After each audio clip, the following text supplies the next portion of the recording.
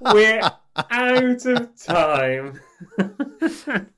It sounds like he's about to approach a newborn puppy.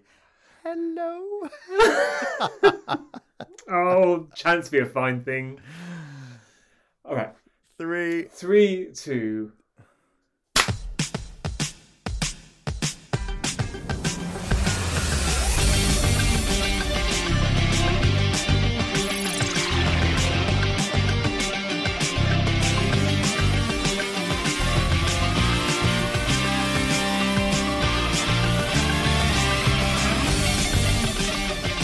Hello. Hello. You're listening to Track by Track with me, Dan.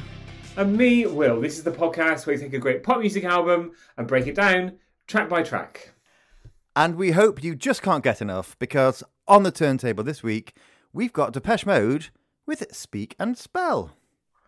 It's so lovely to be talking about Depeche Mode for the first time on Track by Track, isn't it, Dan? Well, it's even Which nicer. is what I said the first time we did talk about them. I can't work out if you did that on purpose or not. I think what happened was halfway through talking, I remembered. Do you know what we've just done? How many episodes now? Over 200 episodes. Yeah. So for some of our big acts, it's hard to keep track. Track by track, if you like. But yes, of course. Well, it's the second time because we did Violator last year. I think we did 30 years of Violator, didn't we? And it was a great episode. Really enjoyed it. It was a very violating experience. Your favourite kind. Absolutely. And we're back today talking about Depeche Mode. This time, we've gone right back to the beginning. Yes, this is Depeche Mode's debut album. And before you ask, Will, or before you ask for the first, second or third time, we are celebrating it this week because this week marks 40 years since the release of Just Can't Get Enough. And that's well and truly logged in my memory bank, so I'm not going to forget it within the next 10 minutes. What else is logged in that memory bank? Actually, no, I don't want to know. I'll tell you if you like. I can imagine one of those things might be the title of track 9, but we'll get to that when we get to it. You have been going on about, ever since we started preparing for this episode, Dan keeps texting me to say, I can't wait to hear what you say about track 9. And then every other day it's like, oh, track 9. And if you know this album, you know track 9. You know the name of track 9. And you also know, if you listen to Track by Track regularly, where our minds frequently go. And the gutter. Apologies. The gutter. The gutter. With the gutter press, the gutter podcasters. And good for Gutter us, slots. actually. Well, I won't go that far. What standards? Oh, you have. I don't know. No, you're very happy with a very lovely partner. Oh, well, that's quite nice. Everything okay at home? Yeah, just in a good mood today. But I know after 20 minutes recording with you, I'm going to be absolutely furious. Fingers crossed. And I had to be nice about your partner because I know he listens. He's a big fan. Number 1 fan, actually. Oh, and quite right too, actually. Yours can't stand it, can he? Absolutely hates this podcast. No, he doesn't like all of the innuendos. Well, it's very rare, isn't it? Just very occasionally we'll slip something in. No, I think he says we do like to ram it down our listeners' throats. A chance to be a fine thing. That's one of the benefits on Patreon. That's right. That good link, Dan, as well. I mean, this episode is one of the bi-weekly episodes that's available to everybody. But does bi-weekly mean every other week or twice a week? It means both. The English language. The queer thing. So, yeah, this one is for everyone today. But we do, next week's episode is for our Patreon subscribers. If you join us and support us, next week they will be listening to a week-long celebration of episodes, Will, to mark our 3rd birthday. And we've already announced it on the socials, but let's just remind everyone here and now. Here and now. What we will be celebrating. Oh, sorry. But we were going into it. But, So, as always, we like to celebrate an anniversary with Pet Shop Boys. So, on Saturday, on the 11th, on our official birthday, we will be doing bilingual Bilingual. The next day, we're celebrating 10 years of Coldplay's Paradise and doing Milo Xyloto. The next day, we're doing What Will the Neighbours Say by Girls Aloud to celebrate 17 years of Love Machine. The next day, we're doing Tom Aspell's Black Country Disco because it's 1 year since the release. The next day, we're doing Scissor Sisters Ta-Da to mark 15 years since that was released. The next day, we're doing St. Etienne's Fox Bass Alpha to mark 30 years of that. And the day after that, we're doing Artful Dodgers, It's All About the Stragglers to mark 20 years of that. Now, I will make it very clear, Will, regular listeners, casual listeners, freeloading listeners, they will get the official birthday episode, Pet Shop Boys Bilingual, and on next Tuesday, they will get Tom Aspell's Black Country Disco. Patreons get an extra 5 episodes. So, we're talking about Depeche Mode today. Electronic group, our favourites. They were formed back in 1980, which was the year that I was born. So, the fact that we're celebrating 40 years today is very nice. Dan, who are the members, or who were the members when this album was released? So yeah, this album is the sole Depeche Mode album with this lineup. And you have Vince Clarke, the legendary synth-pop pioneer. And this is his only album with Depeche Mode as well, as fans will know. Also in there, Andy Fletcher, Dave Gahan, and Martin Gore, who, of course, are still the 3 members of Depeche Mode. Vince Clarke, that name sounds familiar.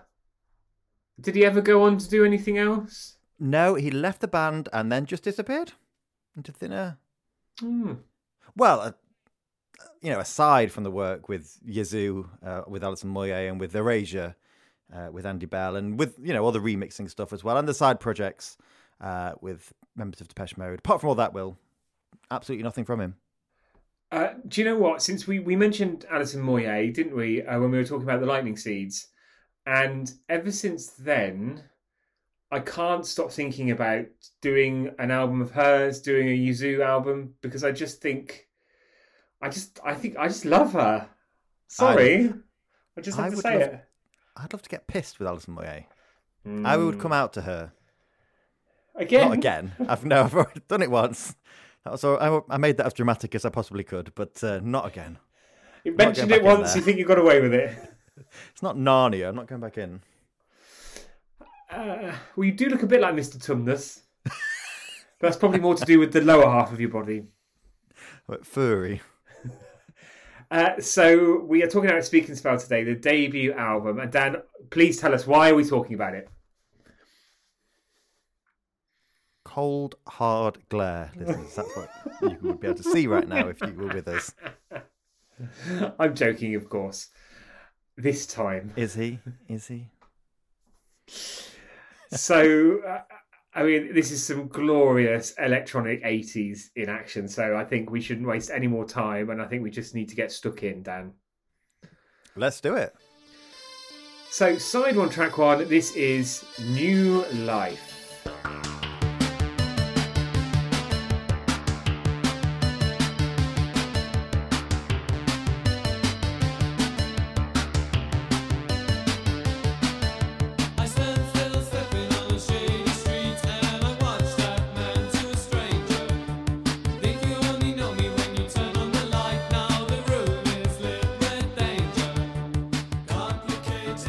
So, New Life there. This is the first track on the album, and oh my god, it's the joy, and I'm probably not the last time we're going to say this in a manner of ways.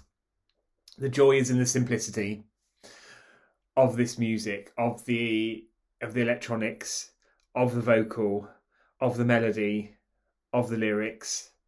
It's just wonderful, isn't it? Yes, definitely. I love what you said. There is a real simplicity to this one. And this is obviously the sound of a band finding themselves, I suppose. This is very different to even the next album from Depeche Mode. Of course, that didn't have Vince Clarke, who, let me just put it out there, Will, Vince Clarke wrote the vast majority of the songs on this album. Only a couple of exceptions, which I will point out. And I think he took the sound with him, didn't he? When you think of Yazoo, when you think of Erasure, it sounds a lot like the songs on here. But it's great. Love this early Depeche Mode. These synth loops, these drum patterns. It's very for the dance floor of 1981 as well, isn't it? It is. You could just imagine, at the disco in the 1980s, kind of an underground, sweaty underground place with like cans of lager and mustached men smoking cigarettes. You can imagine everybody kind of dancing to this while the sweat literally drips off the walls. Heaven.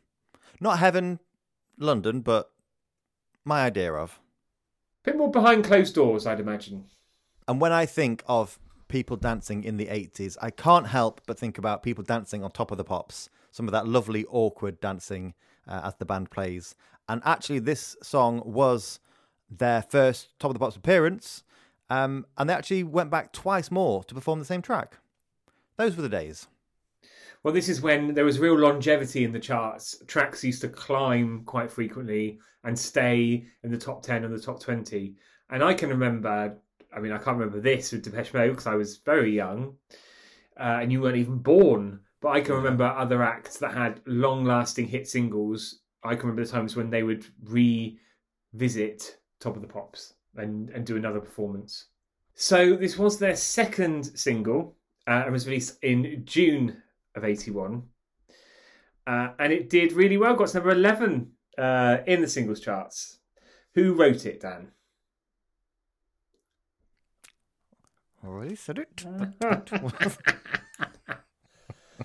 I will miss winding you up. When? What's happening? We've got an announcement to make. No. Just eventually. He's going solo, listeners. He's going solo. It's just doing called a Jerry track. We can have a track each. Yes, and talking, as you said, Will, about the longevity of singles at this time, it actually took 9 weeks for the track to climb up to number 11. It entered the charts at number 55.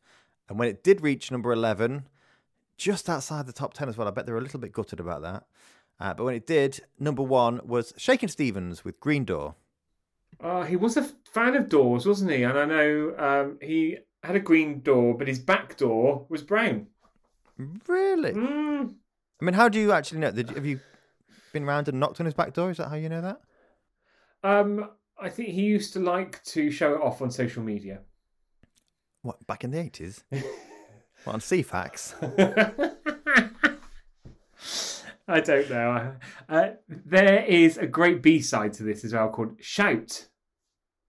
Yes. And they really mean it because there's an exclamation mark at the end. Oh, important. But just going back to the chart, the rise up through the charts, I'd imagine part of that, a big part of that is airplay on the radio, but also I'd imagine it being played in the pubs and clubs as another reason why. Yep, and the nightclubs. Oh, 80s nightclubs with neon lights. I mean, obviously that's our aesthetic, and that's our, if we're being honest, one of, potentially our favourite era of music. If I had a time machine, Will, I would go back to the 80s. Where would you go? I'd go back to the 90s. Would you? But you've lived that. It was so good, you want to do it again? It was a different time. No, but to go back now, as me now, and go back to the 90s and really enjoy culture and music and all that sort of stuff. I'd love to go to like Glastonbury and Ibiza when it was really, the place to be, and it was just exploding with popularity there.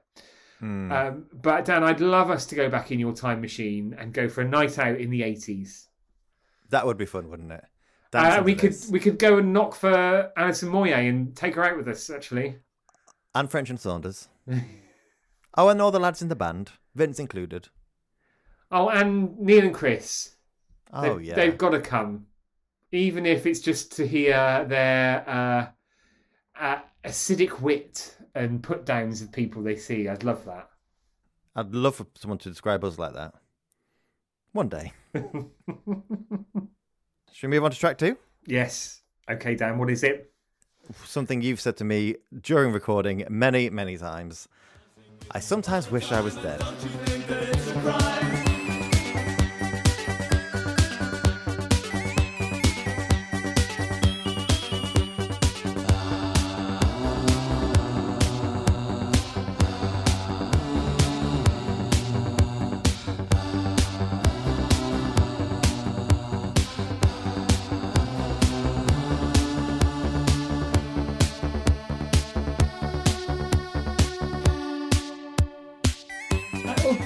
Dan, that really caught us by surprise how short that track is. It's only 2 minutes 16. And you are going to crucify me for this. But when this track started, I was immediately transported back to fast food rockers. Well, that's one of the worst things you've ever said about one of our favourite bands, I think, ever. And I only say it because I know it really twiddles your knobs. So there we are. But track 2, just as good as track 1. And also, I love the fact that this track is called I Sometimes Wish I Was Dead. And is followed through in the lyrics. But it's a very happy-go-lucky melody and instrumentalism to it. Yeah, definitely. It's so peppy and poppy and a million miles away from what they're doing now or what they were doing even a few years after this. But it's interesting that actually you'd well imagine them having a song called I Sometimes Wish I Was Dead on an album nowadays. And it wouldn't sound anything like this, I don't think. And I think what's quite obvious throughout this album is that, like a lot of bands at the time in the early 80s, they're influenced by Kraftwerk. And I think you can really hear it, but it is actually so much poppier than anything Kraftwerk ever did or probably ever have or ever will do. But it's definitely in there. I can really hear those Kraftwerk influences. And I think we'll probably say that again today. And just the kind of dancey element, I think, we talked about dancing in a club. I could just imagine, and my shoulders started going as well, actually. I was almost doing that awkward Top of the Pops dance. And actually, I did do it the time that I went to see Top of the Pops. What? I don't think we've ever, even off-air, talked about this before. No. What? Have you been on Top of the Pops? I've been to see Top of the Pops, yeah. Oh my God. When? It must have been I'll tell you when it was, because Girls Aloud were there and they performed Long Hot Summer. So it was whatever year that was. Something like 2006, 2005, 2006? Yeah. Something like that. And Girls Aloud were there, McFly were there as well, and I can't remember who else was there. But it was a BBC TV centre and we had to stand up for bloody hours. Oh, trust you to moan about what is a once-in-a-lifetime experience I wish I'd had. It was great. It was lovely. It was a great experience. And I'm so glad I got to go to Top of the Pops before it stopped being a thing. Well, I had tickets to go to one of the Christmas specials about 6 or 7 years ago, and the trains were cancelled on the day, so I couldn't get there. I was absolutely livid. Did you cry? I was close to crying, but I had one of those wonderful nights out before where I'd woken up still drunk. So there's a bit of a glow or a bit of a shine that, helped with the situation. But I Sometimes Wish I Was Dead. A real great groove to this one. I love how you've got the bass there, but actually there's no bass player in the band. You've got the drums there. There's no drummer in the band either. They've got a guitarist in Martin, but you don't really hear him on this. And I love that they were kind of at the forefront of an actual band, but filled with synths and, drum machines and things like that, and fewer traditional instruments. It's the machines. Blame the machines. To quote another favourite electronic band from the 80s, 90s, peers. And now. Track number 3 now, and I'm very much looking forward to the conversation we're going to have after this track. Puppets.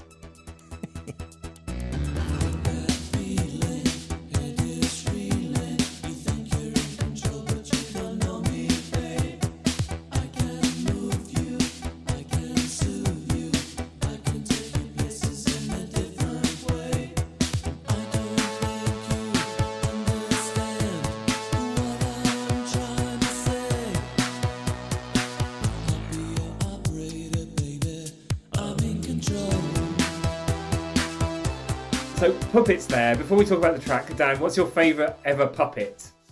Ooh, can I have 2, please? Yeah. Rosie and Jim. Ah. I used to love those 2 on that old tugboat. So you know they're puppets. So you know there was a man inside Rosie and Jim. What? So would he put his? Well, best not to think about it too much. Would he put his hands up, Rosie, to make her lips move?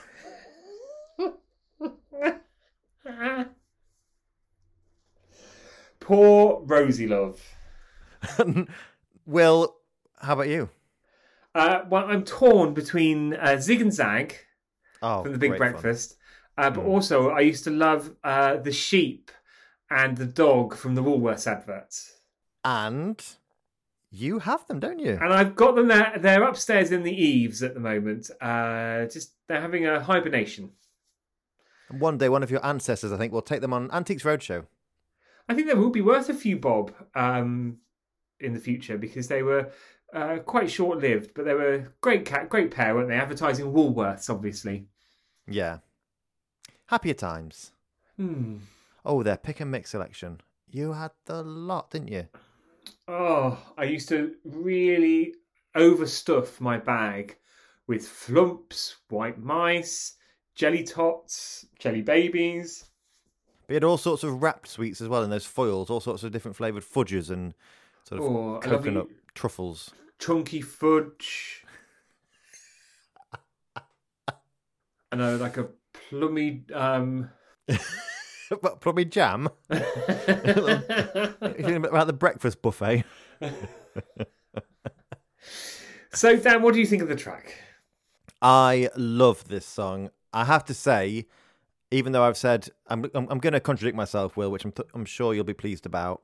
This album is more poppier, it's more peppier, but this song does immediately feel a little bit more downbeat in the music and in the lyrics as well. They're a little bit more moody. So I could well imagine this appearing in the set list somewhere. I don't know if it has or hasn't recently. How about you? What do you think of this one? I like it. It's the first of the 3 tracks so far where I just think, it's a really good track to be on the album. I think I'm a big fan of the chorus. And again, that just wonderful production, a wonderful simplicity to it. But it's not one of my favourites on the album. And that's fair enough. Interestingly, Will, the working title of this song was Operator. And when they'd tour in the early days before the album came out, they would introduce it as Operator, which makes sense because Operator features in the lyrics, whereas Puppets doesn't. Yeah, but it's all about power and control, isn't it? So, track number 4 now. Boys Say Go. There's an exclamation mark at the end. I can run away if you never stay. And the rain and the pain and the sorrow. I'm not very sure when you close the door. In the end, it's the same as tomorrow. Boys meet boys get together. Boys meet boys it's forever. Don't say no. Boys say go.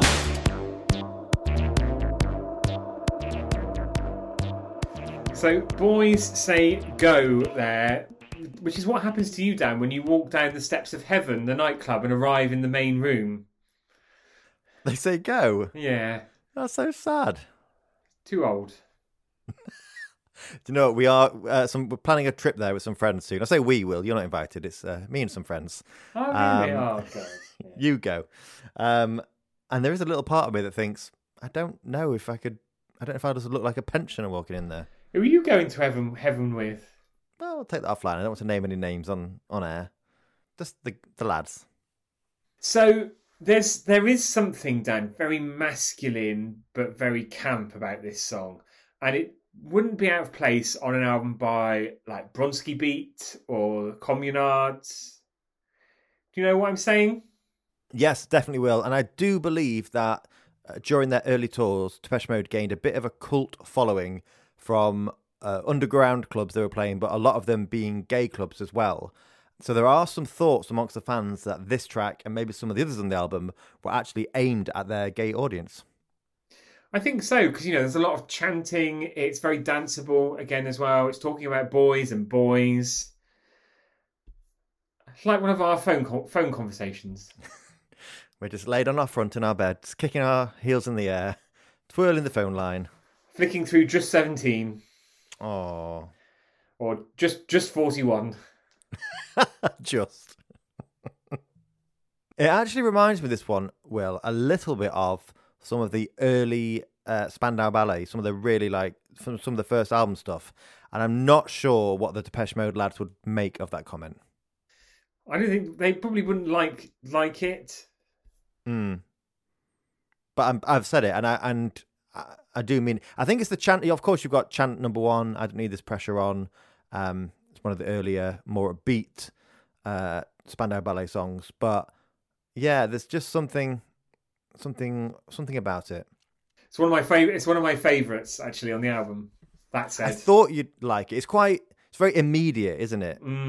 Quite jittery with the music. Again, it sounds like it's made for the dance floor. And actually, I think this could have been a single, if I'm being quite honest. Oh, definitely. In fact, I'm surprised it wasn't. And then there's just great layering of the synths. It's one of those songs where, as the track builds and builds, the synths and the layers build and build. And then during the outro, it almost, well, like a lot of songs on here, it's quite vintage video game-like, isn't it? There's some tracks on here that we'll come to that they feel like they've been pulled straight from a video game soundtrack. So let's move on. Track number 5 now, and this is No Disco. I saw you in the picture, I saw you play the part. This ain't no disco. There's 1,000 watts of you, you take this too far. This ain't no disco. Sometimes when I wonder if you're taking a chance. This ain't no disco and you know how to dance. Move me disco. Baby, don't you let go. So No Disco there. It's funny, isn't it? Because they're saying this ain't no disco, but actually it's one of the danciest songs possible, catchiest songs possible on this record.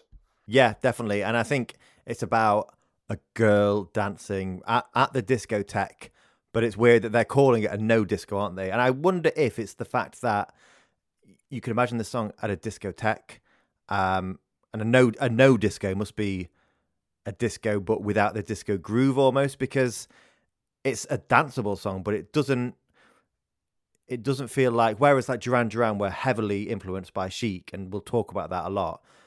Kraftwerk, I don't think have that influence, and I don't think that it hasn't got the classic 70s disco sound in this, has it? Or am I completely wrong? No, I think it's not the 70s disco sound, but it's more like the 80s disco sound.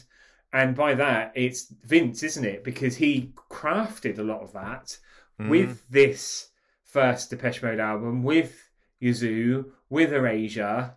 Like that's his fingerprints are all over it. Synth disco and 80s into the 90s synth disco. He wrote the book. And I think it's a wonderful kind of crossover between the pubs and clubs and the charts and pop music, you know, the kind of smash hits world of pop music, but also the same sort of music that would be played in underground clubs with men with no windows. What, as opposed to men with windows? We were on about back doors earlier, but what's a window? I'm not sure about that euphemism. No, it's not a gay thing. It's what I just mean. Clubs back in the early 80s when this came out, gay clubs and bars back in the early 80s this came out, used to be very much away and downstairs and in basements, and not just off your high street with all bells and whistles now.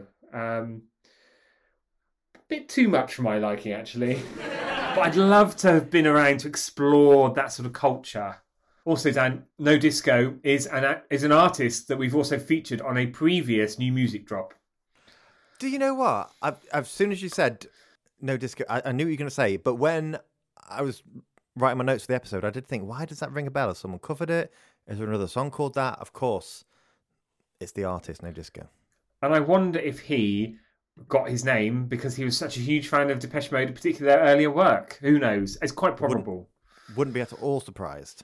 So track number 6 now. And Will? What? What's your name? Hey, you're such a pretty boy. Hey, you're such a pretty boy. Hey, you're such a pretty boy. You're so pretty. R-E-T-T-Y. Hey, you're such a pretty boy. Hey, you're such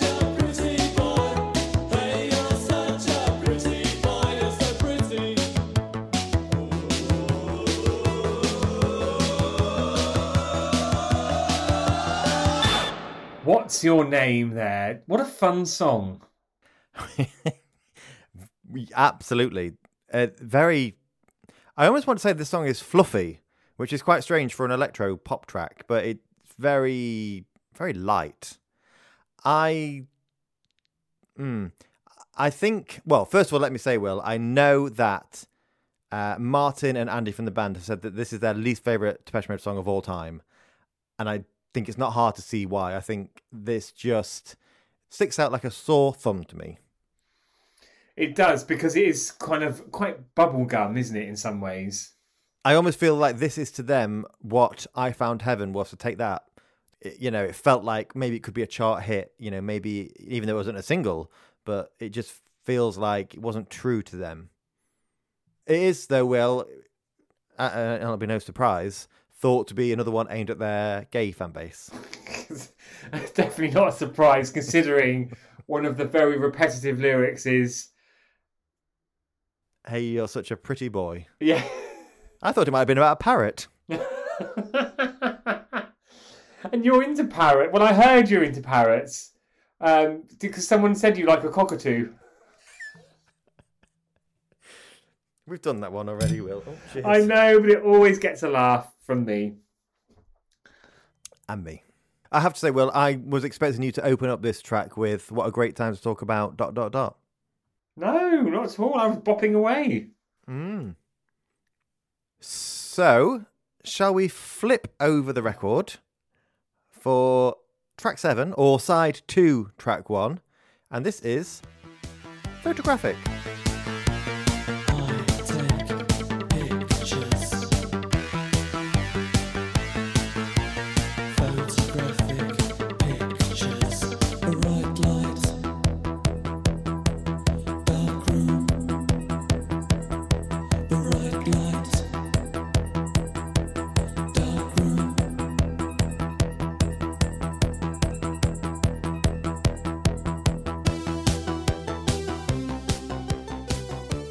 Photographic there, which is track 7, and this is a brilliant mid-album pounder. There's a real urgency to this, isn't there? Yeah, it's much beefier in the beat and the bass. And yeah, I wasn't a massive fan of What's Your Name, but I love this song. And what is it for you that really gets you going with this track? I think just musically, compared to the last song, musically there's a lot more to it. There's more layers, there's more different sounds, it's got more atmosphere to it, and then you've got that chorus. It's so simple, literally just I take pictures, photographic pictures, and then later on bright light, dark room. This one actually, in terms of the lyrics, or should I say lyrically, it's very Kraftwerk, I think. And there's a real pounding beat going. I think so far you could play this album non-stop and be up and dancing the whole way through. Yeah, they haven't gone for the big piano ballad yet, have they? And I don't think they're going to. And if we were recording this together, because we're still not at the moment after a brief reprise, and you can tell because of the sound quality, we'd be bopping around, wouldn't we? Together. We absolutely would be, yeah. And this one was actually their band's recording and release debut, because an earlier version of this appeared on a Some Bizarre compilation, which was much fuzzier, much more raw sounding. And those lyrics, they can be a little bit creepy, and I think actually they worked even better on that version. Track number 8 now, and this is Tora, Tora, Tora.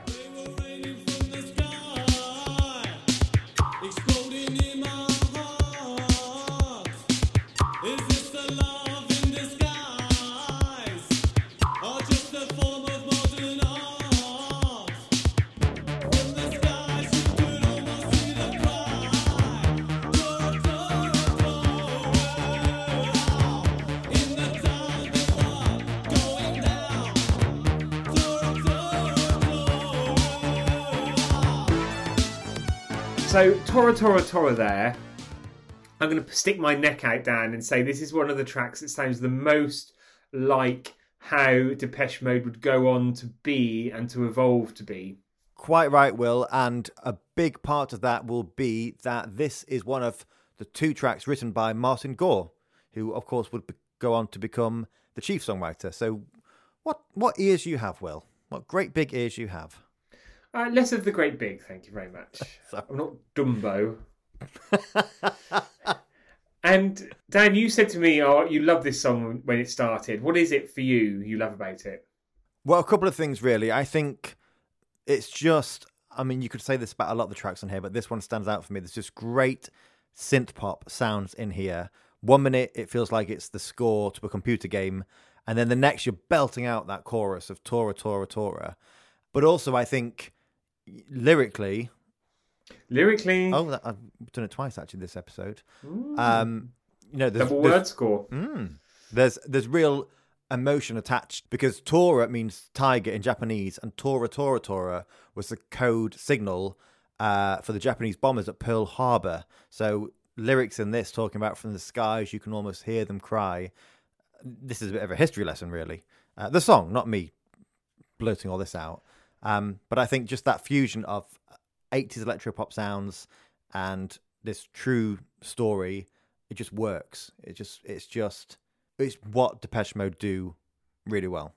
And it almost sounds like what you would hear in the synth wave genre of music as well. Which we talk about a lot. Very, very frequently. Very, very, very.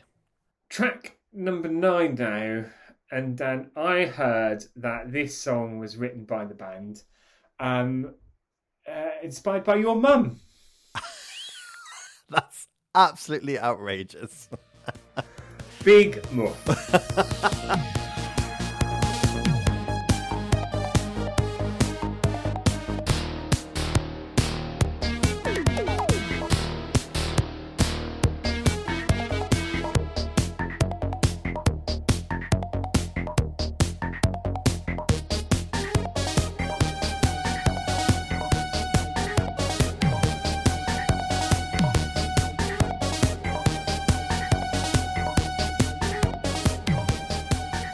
Dan, did you enjoy that big muff? I have to say, Will, I was quite surprised by how much I did enjoy it. It was quite overwhelming, actually, but enjoyable nonetheless. This is, I think it's what you've been talking about earlier, where you've got some wonderful synthwave in there, but also it sounds like the soundtrack to a computer game. Yep, and it sounds a bit Kraftwerky again. It's just... at one point, actually, there's a sound in there that sounds like Pac-Man when he's guzzling down on whatever he guzzles down on. What are they? Ghosts? Ghoulies. Guzzling down on ghoulies, yeah. But there is that in there. And actually, not to harp on about it again, Will, because I was thinking about the last song, but I didn't want to say it at the time. But I'm really hearing these Spandau or early Spandau influences. And I'm not, they were both out around the same time, both released debut albums in the same year. So there's no insinuation of any copycats. But obviously it was the sound of the time. It was a different time. Different time. I think it's a wonderful sound of the time, personally. And Will, this is an instrumental. How do you feel about that? I think in the mix of an album in its entirety, there's definitely room for an instrumental, particularly when the production and the electronics of the album are of this quality. Simplicity and quality. That's the track by track guarantee. Oh no, just one of those things. And Will, this was the second and final track written by Martin. Next one then, so track 10, any second now, Voices. She is hoping to forget, and the moment almost slips away. When the colors move apart, and I wonder if you want to stay. And I need to change you like the words I'm reading, don't you understand? So, any second now there. Dan, Alison Moyet could sing this. She really could. And actually, this, of course, is the only track that's not Dave singing, it's Martin singing. And you said that while the song was playing, that Alison could sing it. And actually, I think there's some similarities in their voices. But I just mean it's very much like a Yazoo track. Yeah. And even though this is Martin singing, it's written by Vince. And yeah, I can completely hear in my head Alison on vocals on this. In fact, I wonder if, you got to wonder when, where, why it happened that, after this first album, Vince left and created Yazoo with Alison. Was it because he wrote songs like this that he thought, actually, they sound better with her? Did they know each other already? So much speculation in my head, Will. Maybe I should do some research. You definitely should. And to be honest, I don't care whether it was Depeche Mode or Yazoo. I'm just glad it's out there because it's just another great piece of music. This album is so good, Dan. It is good. And a few weeks ago, we spoke about, I forget who we were talking about now. I think we were doing a debut album. And I said something along the lines of, quite often with a band, I don't go back to the debut or the earlier albums because I like what they're doing nowadays. And I think I gave Depeche Mode as an example. And I don't listen to this album a lot, or I haven't listened to this album a lot. But over the last few weeks, I have thoroughly enjoyed listening to this. I've been rinsing it this week, honestly, and I haven't listened to it for years before. Not because I've avoided it, just because there's a lot of music out there to listen to. There is a lot out there. More and more. But this one, it's another little thing. It's just 2.5 minutes. And an instrumental version of this was the B-side to Just Can't Get Enough. Speaking of which, that brings us nicely onto track 11. And this is a cover of the Saturdays charity comic relief single, Just Can't Get Enough.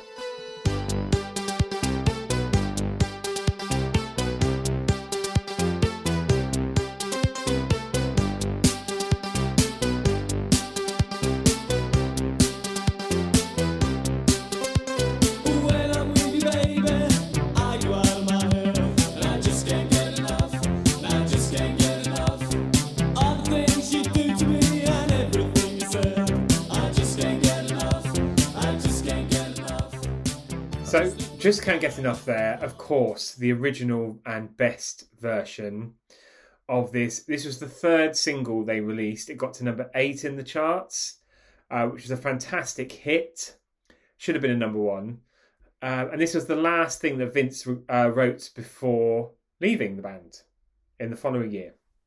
Yeah, well, actually, unless we've got two different stories, well, I think it was the same year. I think this was released in the September, and he left in the November as it was climbing up the charts. I really, again, need to do my research, but why Vince? I think he probably had the same approach as you do, which is get out when you're on top. Pull out when you're on top. Now, this is it's probably one of Depeche Mode's biggest songs.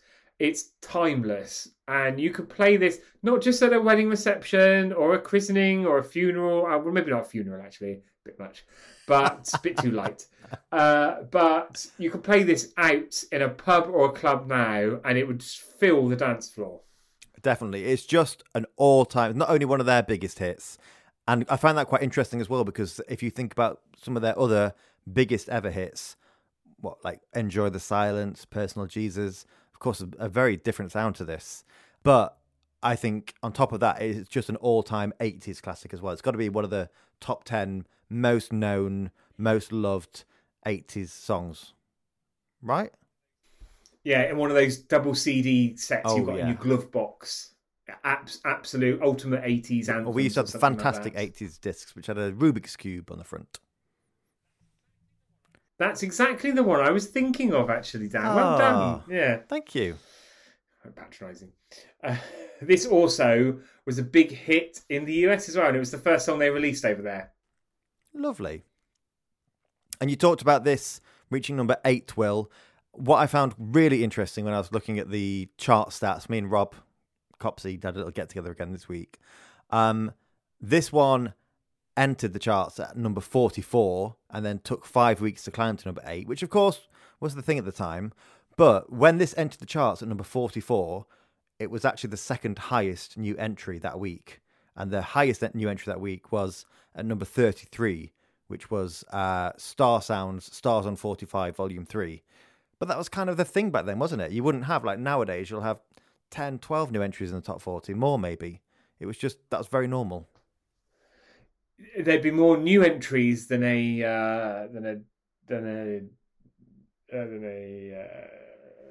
well, yes. Also, Dan, I know I made light of it earlier, but when the Saturdays did cover this for a very good cause for comic relief, and it got to number 2. Oh. And am I right in thinking Vince Clarke remixed? Was it this track, or did he remix another one of their tracks? I think it was another one of their tracks. But also another one of their tracks sampled Yazoo, didn't it? Yes. Don't go! No, it wasn't that one, was it? What was it? If this ain't love. Yeah.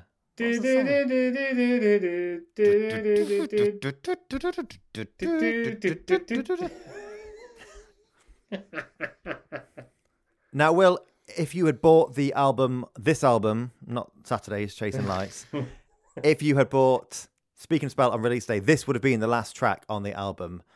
But we couldn't not talk about the next song, which did appear on later versions. Does anybody want any more? No, I think they've had quite enough of that. So, track 12 is Dreaming of Me.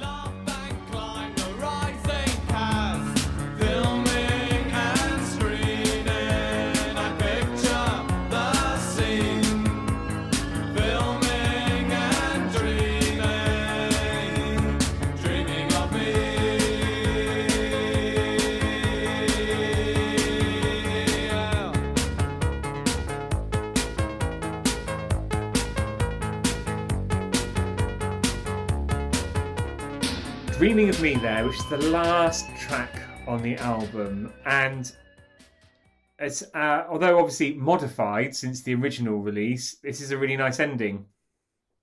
Yeah, I do think this is a better ending than Just Can't Get Enough. And I love the lyrics of this song. I think I've read lots of things online about how Vince Clarke would actually play down his lyric writing, and he'd sort of make up that it was just pretentious stuff to go with the music. But actually, I really like the lyrics of this song. Quite poetic. I think you're right, because like Just Can't Get Enough is almost too much of a banger to go out on as the last track. You need to bring it down a little bit, because there's a lovely bit of melancholy running through this. Yeah. And Dan, just to mention, Dreaming of Me was the first single that they released, actually. So the album kind of goes full circle. And actually, the last 2 tracks on the albums are 2 of the singles. And how rare is that for 2 singles to be the last 2 tracks on the album? So rare, yeah. But just so weird as well to leave it off. I get a lot of artists do that. I think New Order did that with their debut singles and many more, I'm sure. But yeah, what a strange decision. As a first release, this got to number 57 in the charts. But obviously the start of their growing exposure and popularity. There's also a very good B-side to this track, but we'll come on to that. And this one, Will, when this song was released, number 1 was Shakin' Stevens with This Old House. Oh, shaky again. Bloody hell. This old house with his different coloured doors and no windows. Was that him? No, that was something else. Someone else. But he did have more chart entries in the 80s than any other artist. And this is the first time we've ever spoken about him, I think. And the last. And the last. Also, just because I'm quite fascinated now by new entries in the charts at this time, when this entered at number 75, the second highest new entry that week was Public Image Limited, who entered at number 50. So in the top 40 that week, there were no new entries. It really was a different time. And Will, I should have said this at the start, but I've left it right to the end. This song and this whole album was produced by the band, as well as Daniel Miller, who was the founder of Mute Records, who Depeche Mode are part of the Mute Records family, but they are also home to some of our favourites, including Goldfrapp, Erasure, and New Order. Hello, everyone. Hi, all. Must catch up soon. And just a word on the album performance and reception. So let's have a look here.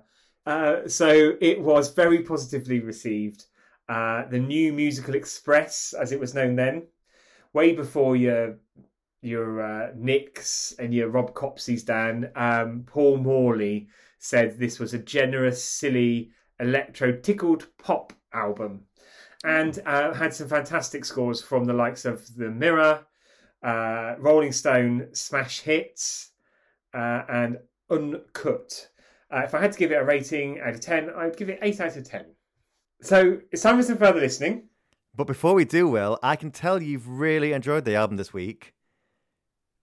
Oh, shit! I've not even mentioned the album! You've completely forgotten, and you've not done that for a long time. You must have thoroughly enjoyed it. I have. I really have. Dan, you've been dying to pull me up on that, haven't you? But it's not a mistake. I generally have just been enjoying the music so much. Well, that's what I love. That's what I love about it. There's not even been a hint of a song where you could have mentioned it. In fact, I think I said before there was one that stuck out to me. But I love that, Will. It's made my day, actually. And it's very rare that I just forget to mention it at all. So that's the track by track seal of approval. Or is it an age thing? No, it's not dementia. So we're on to some further listening now. So wait, aren't you going to talk about the album artwork? So we should just give a brief mention to the ostrich in the room. Is it an ostrich? I was going to go for a swan. No. It's definitely actually a swan. Have you ever seen an ostrich before? Not up close, because they're just quite vicious little buggers, actually. So, so the artwork it's a swan on a nest wrapped in cellophane, by the look of it, against a very mysterious, atmospheric red backdrop. What do you think of it, Dan? I like it. It's atmospheric, it's intriguing, it's moody. I think for what were effectively a pop band, I don't know if they'd like that, but I think at the time they were a pop band. I think for them to not be on the album was quite strange, wasn't it? Yes. And font watch is quite a nice, just quite a relaxed font, isn't it? Which does, again, speak to a much more accessible album. Which is what it is. And the shot, Will, was by Brian Griffin, not the dog from Family Guy. And he also...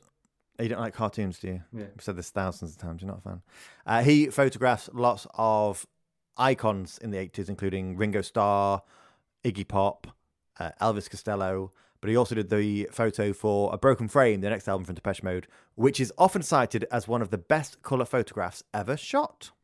Well, I don't know about that, Dan. You should look through my camera roll. No, don't look through my camera roll. No, thank you very much at all.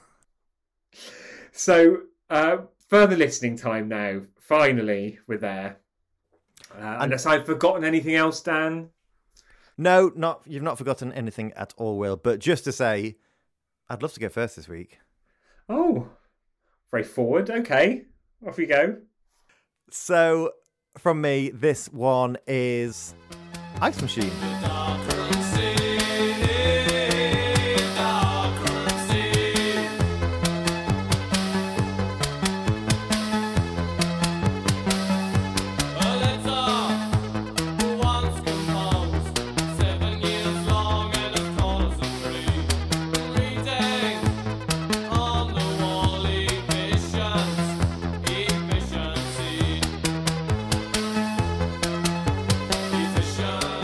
So Ice Machine there. This one was the B-side to the debut single, Dreaming of Me. And I really love that. While Dreaming of Me, I think, definitely sounds like a debut single. I think with this song, there's already a little bit more moodiness to it. There's something about the melody that I think is really intriguing. I'm a big fan of this song. And I'll be honest, when I first listened to the Speaking of Spell album, I listened to the special edition or whatever it is, where this is the next song after Dreaming of Me. And I just assumed it was another album track because I think the quality of it is that good. And do you know what? It's just mesmerising, the soundscapes in this. And I can imagine being off my head and just getting sucked into a hole of kind of swirling around in these beats in my head. But a very welcome hole. Always. And this one was played live. It was played on the Some Great Reward Tour, and a live version of it was available on the 12-inch version of the 1984 single Blasphemous Rumours, which I haven't heard before, but I'm going to go and listen to after recording, after you share your further listening choice with us. So, thanks, Dan. So, I have gone for kind of the old and the new, or the old and the more up-to-date. So, this is a remix of Puppets, and it's the Roixop remix of Puppets. Watch your action, close reaction, and everything you're thinking, babe, inside your head. Conversation, my creation. Nothing that you do unless I said. Watch your action, close reaction, and everything you're thinking, babe, inside your head. Conversation, my creation. Nothing that you do. That was Roixop remixing Puppets there. I just love the juxtaposition of a track from 1980 remixed by one of the best remixes of our modern age. And they've brought a really nice twist to it, I think, with that sort of clapping beat and those kind of grinding synths running through it as well. As you see, very nicely done. Yeah, I absolutely love this remix. I think it sounds like it could have been a Roixop song, or Roixop featuring Dave Gahan or Depeche Mode or whatever. It just sounds so current. And this, of course, featured on one of the remixes collections. There's so many Depeche Mode remixes out there, aren't there? And this is just one of my favourites of all time. This was on the Remixes 2 collection, which covers 1981 to 2011, and is available on all good streaming services. And some bad ones. We're out of time. So thank you for joining us on this episode of Track by Track. It's been great to talk about Depeche Mode again, because apparently we've done them before, which was good to be reminded of. memorable. Do let us know what you think at Track by Track UK. And don't forget, our third birthday celebrations kick off this weekend. So everyone will get the chance to enjoy our Pet Shop Boys bilingual episode and our Tom Aspel Black Country Disco episode. But for our patrons, as always, there is more available. And this time, there is a whole week of episodes celebrating iconic artists and some huge anniversaries. I'm very excited, Will, and I'm very scared. Yeah, I think I better get an early night in tonight, actually, because we've got a lot of talking to do ready for that. And we've got a lot of opinions to develop. Yeah. Not that we ever need asking twice for our opinions. Absolutely do join us again soon on Track by Track. Join us on Patreon. Follow us on social media. And let us know your thoughts on the album and on the episode at Track by Track UK. So until next time, I've been Dave Gahan. And I've been Rosie and Jim. Goodbye. Goodbye. It really is. And like you said there, there's a simplicity to it. I think this is an album. There's a simplicity to it. Did I really say it like that? Yeah. Do you know, someone the other day said to me, like, oh, yeah, they've got a lisp, but not as bad as you, Dan. And I was like, what? I don't have a lisp, do I? Who said Do I have that a to you? lisp? I'd have boxed their ears. That was my other half's mother, actually. Oh, I'd have boxed her ears.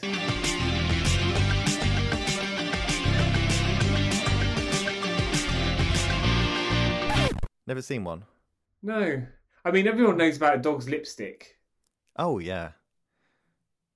Yeah.